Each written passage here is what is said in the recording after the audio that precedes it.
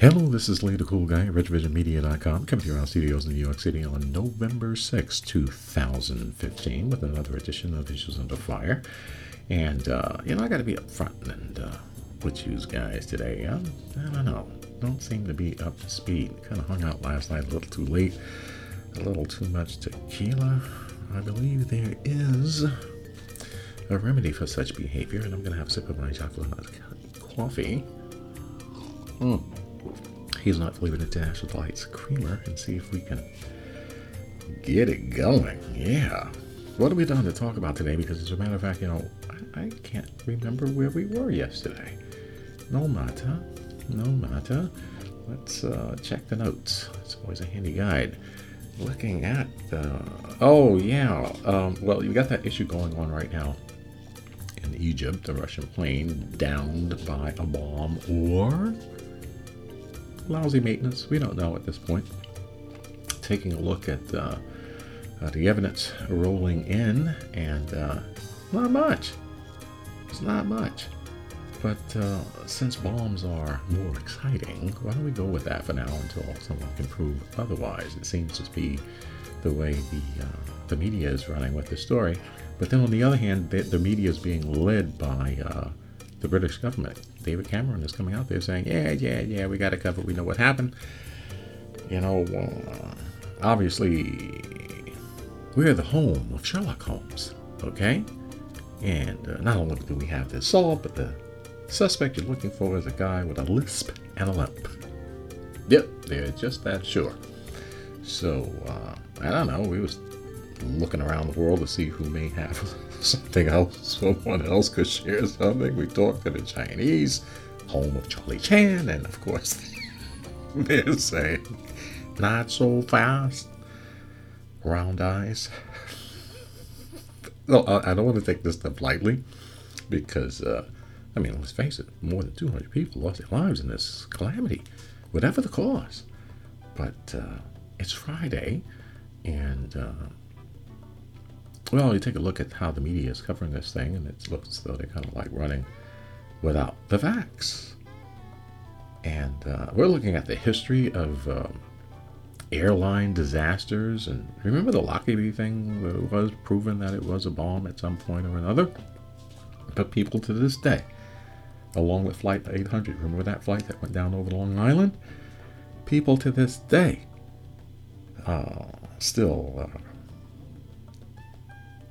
that those situations are still unresolved in the minds of many, and it takes months, if not years, to piece together the evidence to determine exactly what happened. So to be able to come to these conclusions within hours of the event, days, it's rather spectacular. So maybe these guys have somebody in mind.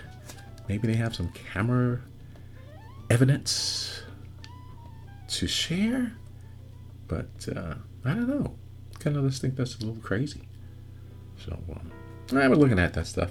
What's happening here in the States, though, with an international flair, because we want to stay, we want to travel around, show you what's going on. But the president is trying to, before he leaves office, he's doing all of this stuff, trying to make things right with regards to the Black Lives Matter issues, the criminal justice system reforms, and he wants to get Guantanamo Bay closed. These are promises, things that are left on his desk that he'd like to clear. So he's going to try and work with Congress. Good luck there in getting that facility closed down. And why is that important? Well, to be absolutely honest with you, we were looking at the situation. It really isn't that important that it get closed down, you see. What is important is addressing the issue of indefinite detainment, period. You see, if these individuals, these accused terrorists, these people who are deemed too dangerous to ever be let go,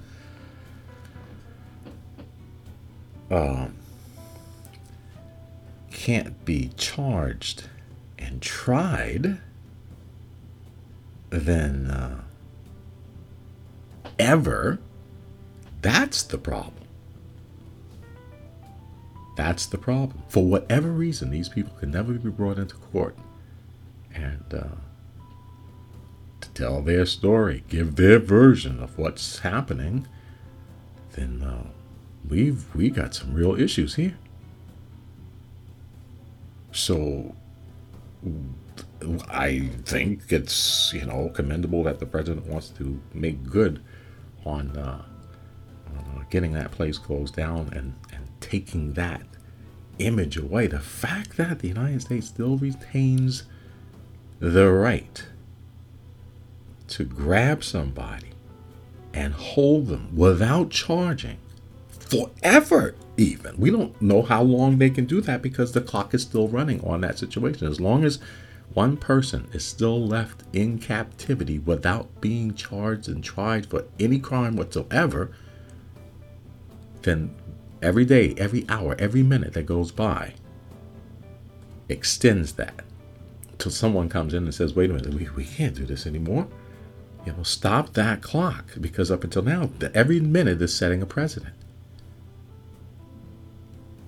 Now, the people who are in favor of this type of stuff, who think that, well, there are situations where we just have to do that kind of stuff,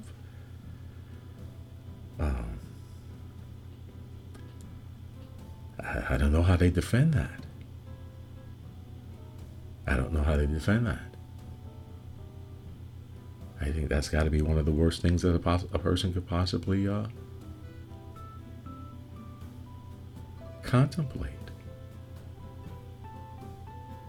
And of course, the defenders will say, well, these are for the most unusual circumstances. It's not like we could just grab anybody. But the fact of the matter is, they kind of could just grab anybody. What if somebody gets falsely fingered for something? What's their remedy? What's the safeguards? What if you're spirited away and you cannot even have access to counsel? Friends, family, colleagues, associates have no idea where you are. You see. And see, the other side of the argument is like, well, you know what? It's not like we're actually doing it here in the States. See, that's why they can't they can't close Guantanamo Bay down, because they can't bring these guys into the States. Supposedly, theoretically, legally, it's okay for them to do it as long as it's not happening on U.S. soil. But the fact that it's being done, these people are being held captive within our total care, custody, and control. So to rest on these legal technicalities that, well, at least it's not happening. See, if we bring them to the States now, hey, we can't treat people in the States like this. But you can take them out 304 miles out into the ocean, into international waters, and hold them on prison ships. Use your imagination. Forever. Well, we're not doing it. It's not happening in America. I don't know. See, when we think it through like that and put it in that particular perspective, you're kind of like, well, what kind of country are we really living in? If that can happen to somebody, and we don't know really how many somebodies are sitting in legal limbo,